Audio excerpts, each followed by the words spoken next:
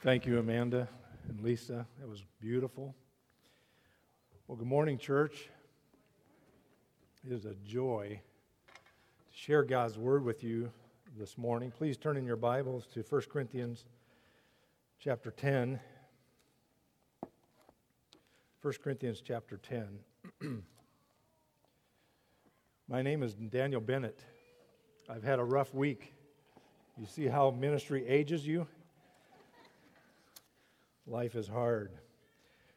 Well, we're grateful that Pastor Daniel can have a few days of vacation. And I am just always blessed when I think of you. You hear me say this often, community is our middle name. I can't say it often enough how much Janelle and I are blessed to be a part of your church family. We love you so much. You have blessed us in ways that I can't even get my mind around, but I certainly can't explain it.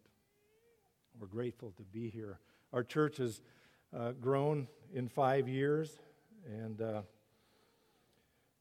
I'm amazed at the kinds of relationships that I have been blessed with because of my relationship with you, and I'm excited to see this kind of thing take place in our church.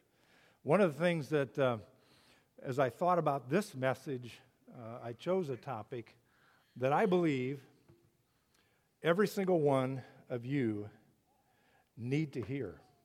If you're old enough to understand the words that I'm going to use, you need to hear this. You think about the diversity of this group, there are some common things that we experience. Speaking of diversity, do you realize how many nationalities or how many cultural backgrounds we have in this church? Chinese, Korean, Vietnamese, Russian, Ethiopian, Guatemalan, and if you go back just a generation or two, Mexican, Italian, German.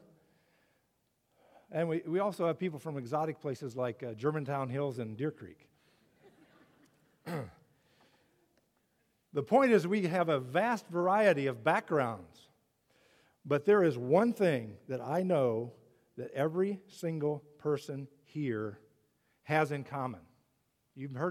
Some of you have heard me say this before.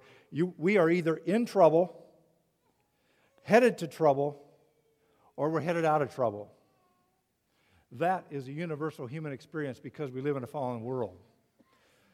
And in my role here, I have gotten acquainted with many of you on a very personal level, and I have seen heartache that crushes me.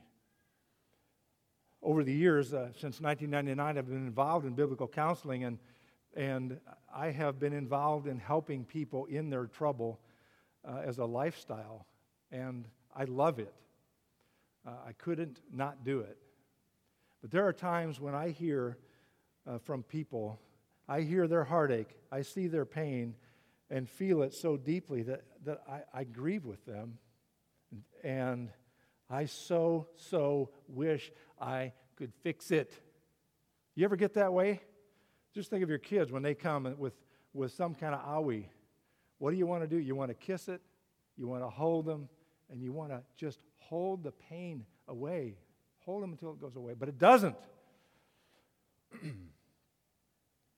Inevitably, when I'm thinking, I want to take away the pain, I'm reminded that you and I have a God who is faithful.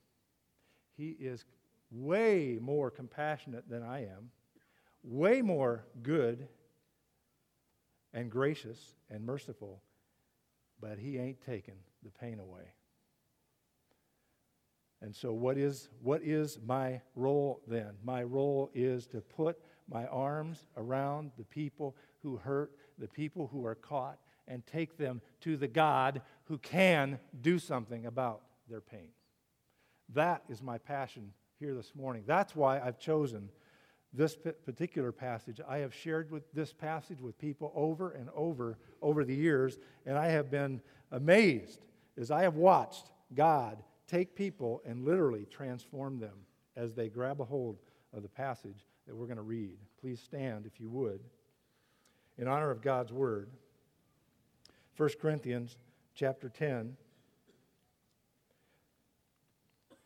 Paul writes to a church, by the way, a church of people that are full of problems, struggling, and not doing so well in their walk with God, and he is saying, I love you. Let me help you. Listen to what he says, 1 Corinthians chapter 10, verse 11. Now these things happened to them being the Israelite people that he just talked about, as an example. But they were written down, look up here. They were written down for our instruction. The word instruction means to lay the truth of the Scriptures into your mind.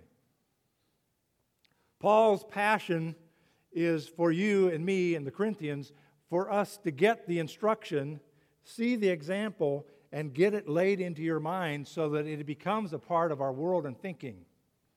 These things were written for our instruction, on whom the end of the age has come. Verse 12, therefore, significant point, therefore, here's what you do with it.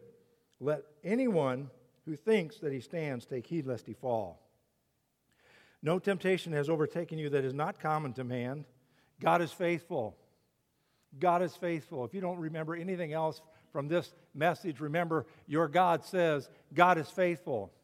He will not let you be tempted beyond your ability, but with the temptation, he will also provide the way of escape that you may be able to endure it. Another therefore. Therefore, my beloved, flee from idolatry. You may be seated.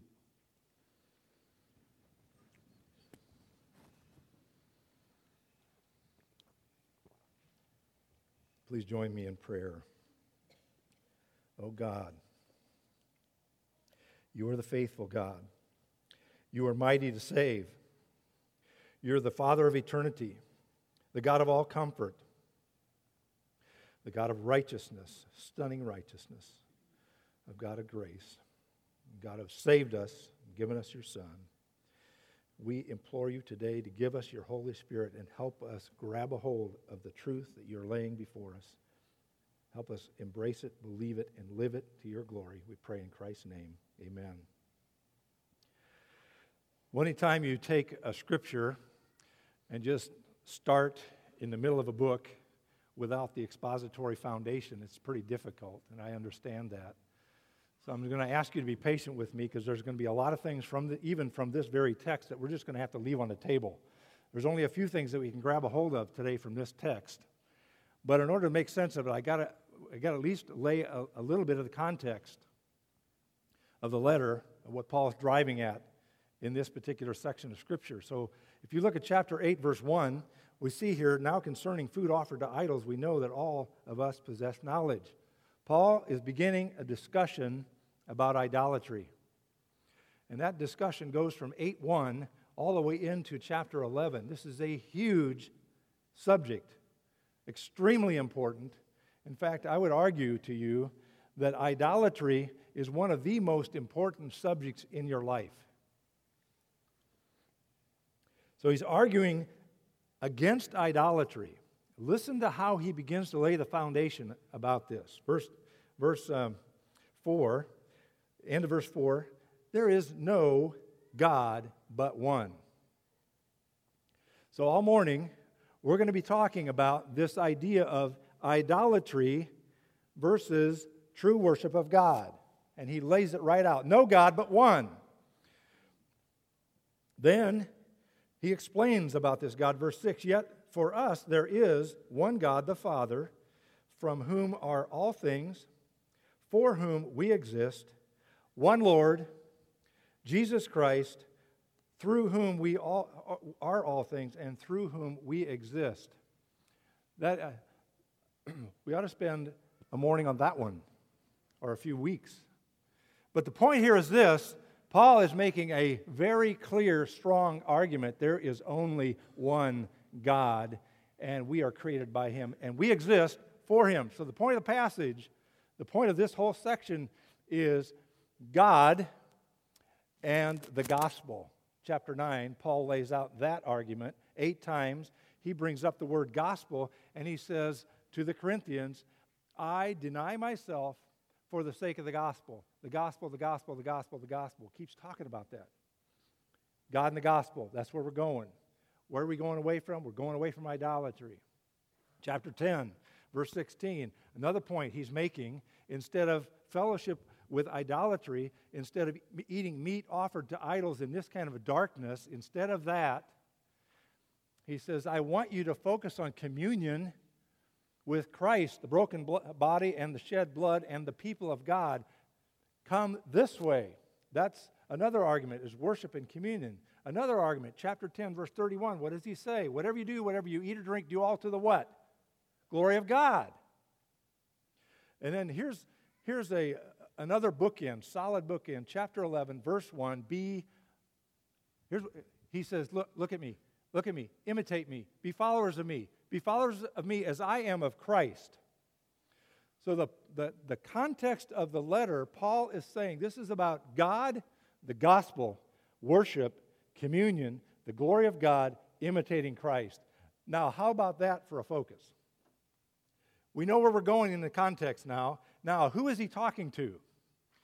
He's talking to the Corinthian people, a group of people who have recently come to Christ.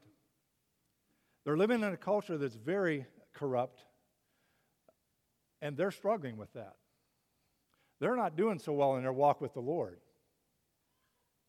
What are they struggling with? Selfish indulgence, self-confidence. Oh yes, we can rub shoulders with idolaters. We can eat meat in temples. We can hang out in the culture and not become darkened like the culture. You see the argument in their minds? Confident in their knowledge, confident in their liberty, confident in themselves. Then in chapter 10, verse 1 through 6, he talks to them about the Israelites in the wilderness. All of them partook of the same bread, the same water, the same spiritual drink, and most of them, God was not well pleased. They were confident like the Israelites in what? Spiritual activity. Acts like baptism. Acts like communion that we're going to do today. Confidence in activity rather than confidence in King Christ and the gospel. That's the people he's talking to. And Paul lays it out clearly in verse 12. What does he say? If you have confidence in things like that, you are going to what? Fall. Stunning warning. We're brought up short by verse 12. Verse 13 presents some hope. Look at me. This kind of hope, as we begin to unpack the meaning of verse 13, the hope mushrooms. Unfortunately, we don't have enough time to go through all 3 points today, so I'm just going to let you know up front. Point number 3 is going to be about 30 seconds, so don't panic. I'm not going to keep you till 12:30, although I would like to. Point number 1, your outline. What is he saying? My temptations are not unique. Verse 13. Verse 13. No temptation has overtaken you that is not common to man. We're going to spend quite a bit of time on this one sentence, and I want to take the words apart to help you see what they actually mean. The first point here is, my temptations are not unique. That is a truth that if you don't get it, if you don't believe it, if you forget it, you will end up isolated, depressed, struggling on your own, thinking you're the only one. This is a significant point to grab a hold of. So here we are with this I am not unique context in the middle of true worship versus idolatry. What does it mean to me? What does the word temptation mean? No temptation has overtaken me. Turn back to chapter 1 of James, if you would. Go back to chapter 1 of James. Oftentimes, like in our culture, you can't understand the meaning of a word unless you look at the context of the passage. And in 1 Corinthians 10:13, it's not exactly clear what the word temptation means. So I want to give you an example of how we can define it. James chapter 1, verse 2. James is writing to a body of believers that have been scattered all over Asia. Why? Because they're afraid of being attacked and killed. Tremendous trouble. You talk about being in trouble, the ultimate trouble What does he tell them? Count it all joy. Count it all joy, my brothers, when you meet trials of various kinds. For you know, look up here. Count it all joy literally means to train your mind to think on what you know. That takes discipline, that takes effort, and that takes thought focus. But he expects people who are running in trouble to do that. Count it all joy, my brothers, when you experience trials of various kinds, knowing, for you know that the testing of your faith produces steadfastness. The definition, in your notes, the definition for temptation then is testing or trials that serve as testing. Trials that serve as testing. No trial or test comes to you that's unique to you. If you're struggling with abandonment, fear, isolation, broken relationships, you're not experiencing something that every person in this room can't relate to, according to God's Word. So the word temptation in 1 Corinthians chapter 10, verse 13, first is a trial designed to be a test. What's the point? What is God's goal for a trial that would test you? Verse 3. Verse 3 of chapter 1 of James. What does it say? Verse 4. Let steadfastness have its full effect, that you may be perfect and complete, lacking nothing. Who do you know that's perfect and complete and lacks nothing? Christ, right? Now, here's the goal between idolatry and God and the gospel. God's goal for the trial that we are under is to make us more like Christ. 1 Corinthians chapter 11, verse 1. Imitate me like I follow Christ. So we see here that 1 Corinthians chapter 10 is helping us understand how to get God's goal out of the suffering and trouble that we're in. Number two, there's another meaning for the word temptation. James chapter 1, verse 13. Skip down there and look at that. That describes another way to use or interpret the same word. Let no one say when he is tempted, I am being tempted by God, for God cannot be tempted with evil. He himself tempts no one. That is the same word translated in verse 2 as a test or trial, same word. Now it's translated temptation.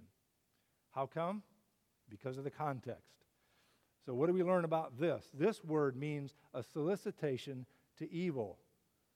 So now I'm in the middle of a trial because I'm living in a fallen world. I'm being tested. Look at here. That my temptation is to turn away from God's goal and to go towards idolatry or sin. James 1, verse 13 says, I am tempted not by God. Verse 14, but each person is tempted. Now this explains how temptation works. When he is lured and enticed. When he is lured and enticed by somebody over here, somebody calling me, somebody drawing me, it's somebody out here, it's their fault that I am tempted. That's not what the text says. But that's how it feels, and that's often how we think. That's often what we tell ourselves. But this says something different. What it's saying is, I am drawn away with my own desires to the point that I will convince myself of what's out here. Even though I know it's bad, I'll convince myself it's good, and I'll go for it. That's solicitation to evil, and it starts right here. I am responsible for that. Back to 1 Corinthians chapter 10. If you look at that word in your notes, temptation, it is talking about two things. It is talking about the tests and trials of life that I experience because I'm in the heat of a fallen world and I am bowed down under the weight of it. It is also talking about the internal struggle that I am experiencing as I want to cut and run. I want to go after my comfort, my pleasure, my respect, being loved. You fill in the blanks. All of the idolatrous pursuits that would meet my so-called needs instead of going towards God and the gospel, the glory of God, and imitating Christ. That's the struggle. That's the commonality that we experience. And in that, look at me, in that, as I'm bowed down, next word, I am overtaken. The word overtaken is a violent word. It has the idea that Jesus, in the garden, when he was arrested, he was violently grabbed and taken hold of. That's the picture of you and me when we are in our common struggle of heat and temptation. It takes a hold of us. That explains what the person feels like when he is in the middle of life-dominating sin, or just the intense news that your family member just committed suicide, or the doctor called and says there is a lump. You need to come back today. It's that intense grip of emotion. Exodus 15:15, it talks about that when Israel's enemies began to hear about the conquering Israelites that were coming. It says they were seized with fear. Violent overtaking. Matt Morgan shared this with me. I think it's a great illustration. Here's what it looks like. I am being beaten up, overtaken, wrestled with by the school bully. He's taken me down to take my milk money. He outweighs me by 20, 30, 40 pounds. And I'm caught. What's that look like? How does it feel? I am seized, I am overtaken, I am in a state of panic, and I can fight for all I'm worth, but I will never get out. That's the picture. But, in the context of 1 Corinthians chapter 10, verse 13, in that fight, as you fight for going this direction and you fight against going this direction, God distracts the bully. And in the moment of distraction, you break loose. What is the first thing that you do as a 10-year-old getting away from the bully? Where do you run? Immediately, you run to the teacher, right? Our problem, I believe, if we live like the Corinthian, if we live like the Israelite, we think that we can still hang out with him and still cooperate with him, have meat with idols, and we suffer. No temptation has taken you, but such is common to man. Your temptations are not unique, but they do overtake us, and it is a common experience. But God is faithful, and we'll get to that in a minute. What does it mean to have it's common to man? And how does that give me hope? Well, first of all, think about this. Like I said, even though we have a diverse group of people, we have many common experiences. This one here says you will never have a heat moment where you're under the heat of life, the pressure of life. You'll never have a temptation you struggle with that's not common to every other person in this room, regardless of where they're from.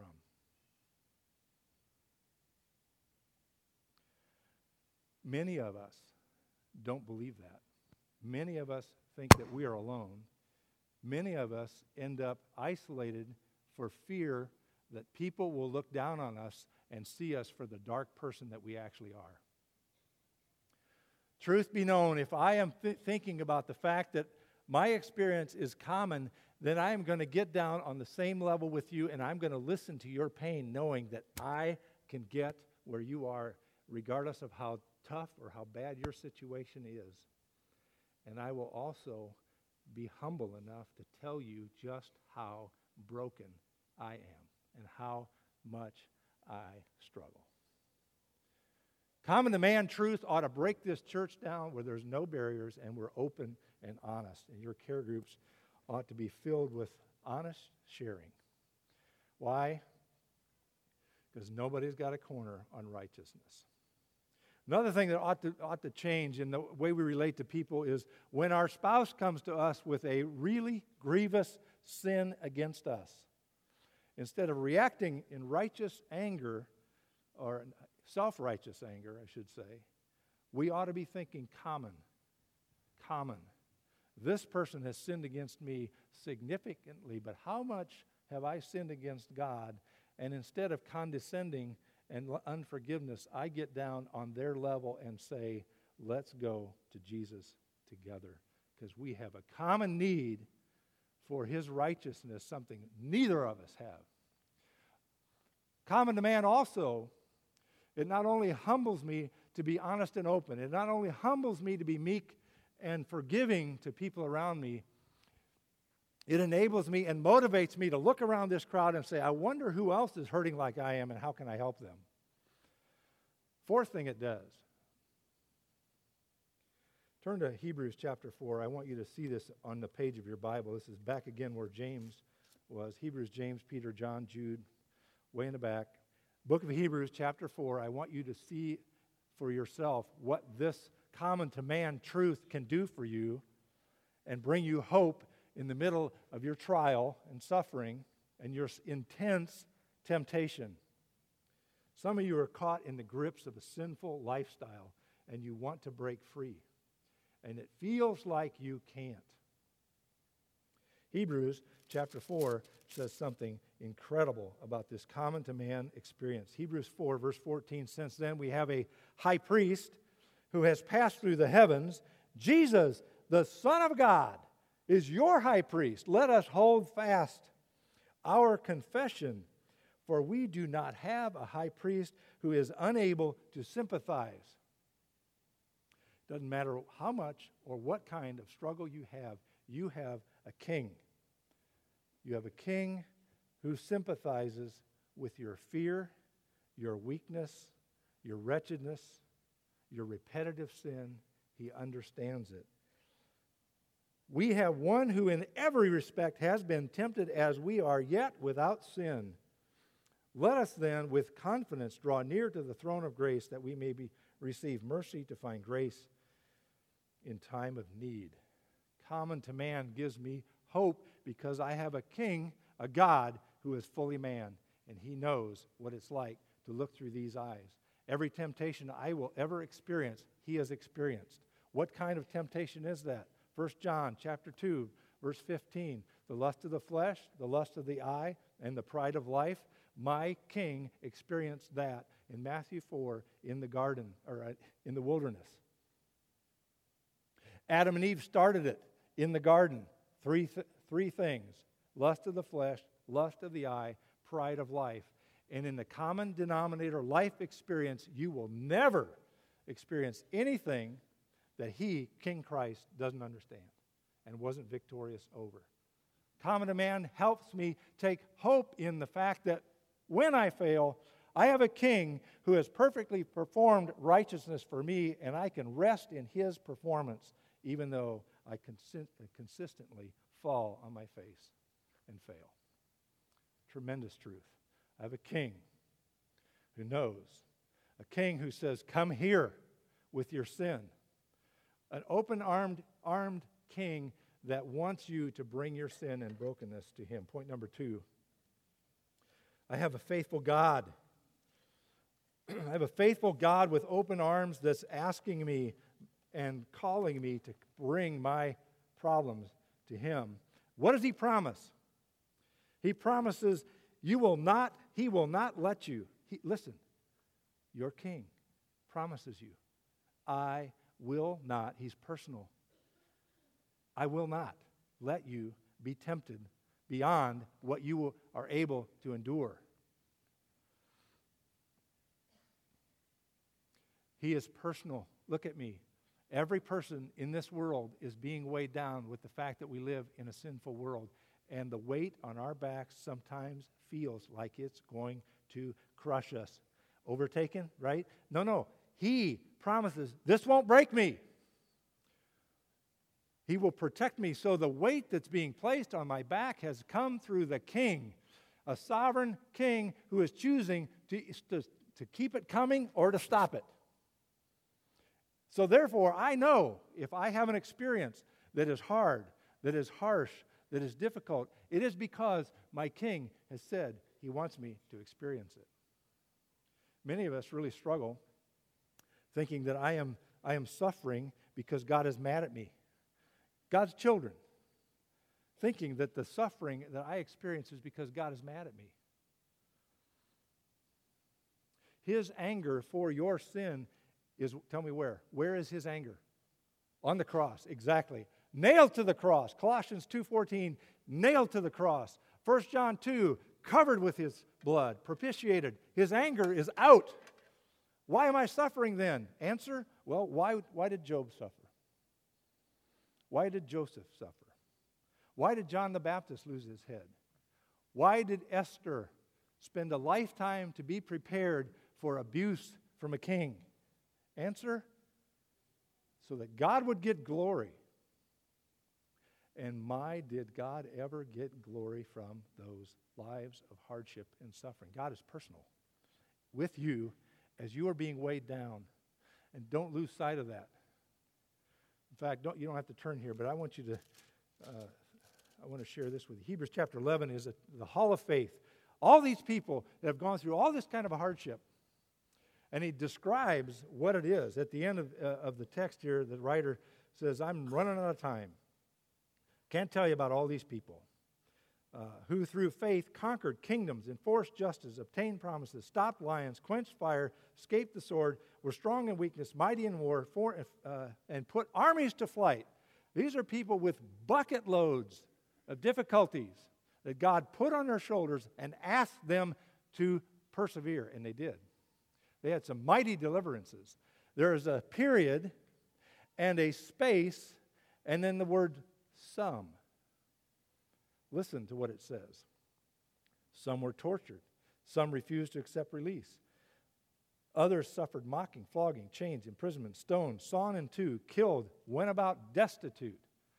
My point is this: when you are in the middle of a trial, know that God personally chooses what it is, how much it is, and what you're going to do in it, what He wants from you in it. Some He delivers mightily, others were tortured and cut in half. Is it because they're being punished? No. God's got a purpose that you don't know about. A faithful God promises that this will not break me, but He's asking me to undergo this kind of weight carrying for His glory. It won't break you. The other thing it promises, by the way, what does it sound like in your mind when you get hit? Well, you're already down and you get hit with more. This is a Facebook post of just recent time. My first thought was, Lord, why this on top of everything else? Then I remembered that this accident was no surprise to God. There are no oops events in His plans for me. Now that is a person who's living 1 Corinthians chapter 10, verse 13. This I remembered. And then what she says? I started to thank Him. Now here's a person who is bowed down almost to the point of breaking and has just been given another load, and because of thinking about a faithful God, praises Him, thanks Him instead. Second promise that we get in this text is my God is a faithful provider. With the temptation, He will also provide the way of escape. So here I am in the middle of idolatrous temptation and the glory of God. I'm just about to the point of exhaustion. I'm being hit with a weight that just feels like I can't go on. I'm trapped. God promises a way of escape. So here's what it looks like. I am bowed down, looks like the end. The way of escape literally means there is a mountain pass revealed that I can escape through and get out of this certain death that I find myself in. God promises a way through the trial. Second promise he promises here. The thing He's going to provide is a way out that you may be able to endure it. What's the implication of the word endure? The implication is from here to there might be a while. And from here to there, it for sure is going to take endurance. I'm going to have to stand up under the load of it. That's the idea. He's going to make me capable to stand up under the load of it. My temptations are not unique, but my God is faithful. He will personally orchestrate the events of my life, the heat of living in a fallen world that bows me down. I'm being sinned against. I've been betrayed, whatever that kind of thing is. When I'm overtaken with the fight of it and the temptation to cut and run, He promises to orchestrate all of it to give me a way out and then enable me to get through it. That's a faithful God's promise to every single one of you in every single circumstance, because he is personally involved in your life if he is your king. Here's what it looks like in real life. When I get down, sometimes wondering, I share this with permission, I wonder if I'll be able to resume my normal activities and ministries. But I pray my heart will rejoice in whatever purpose his purpose is for me.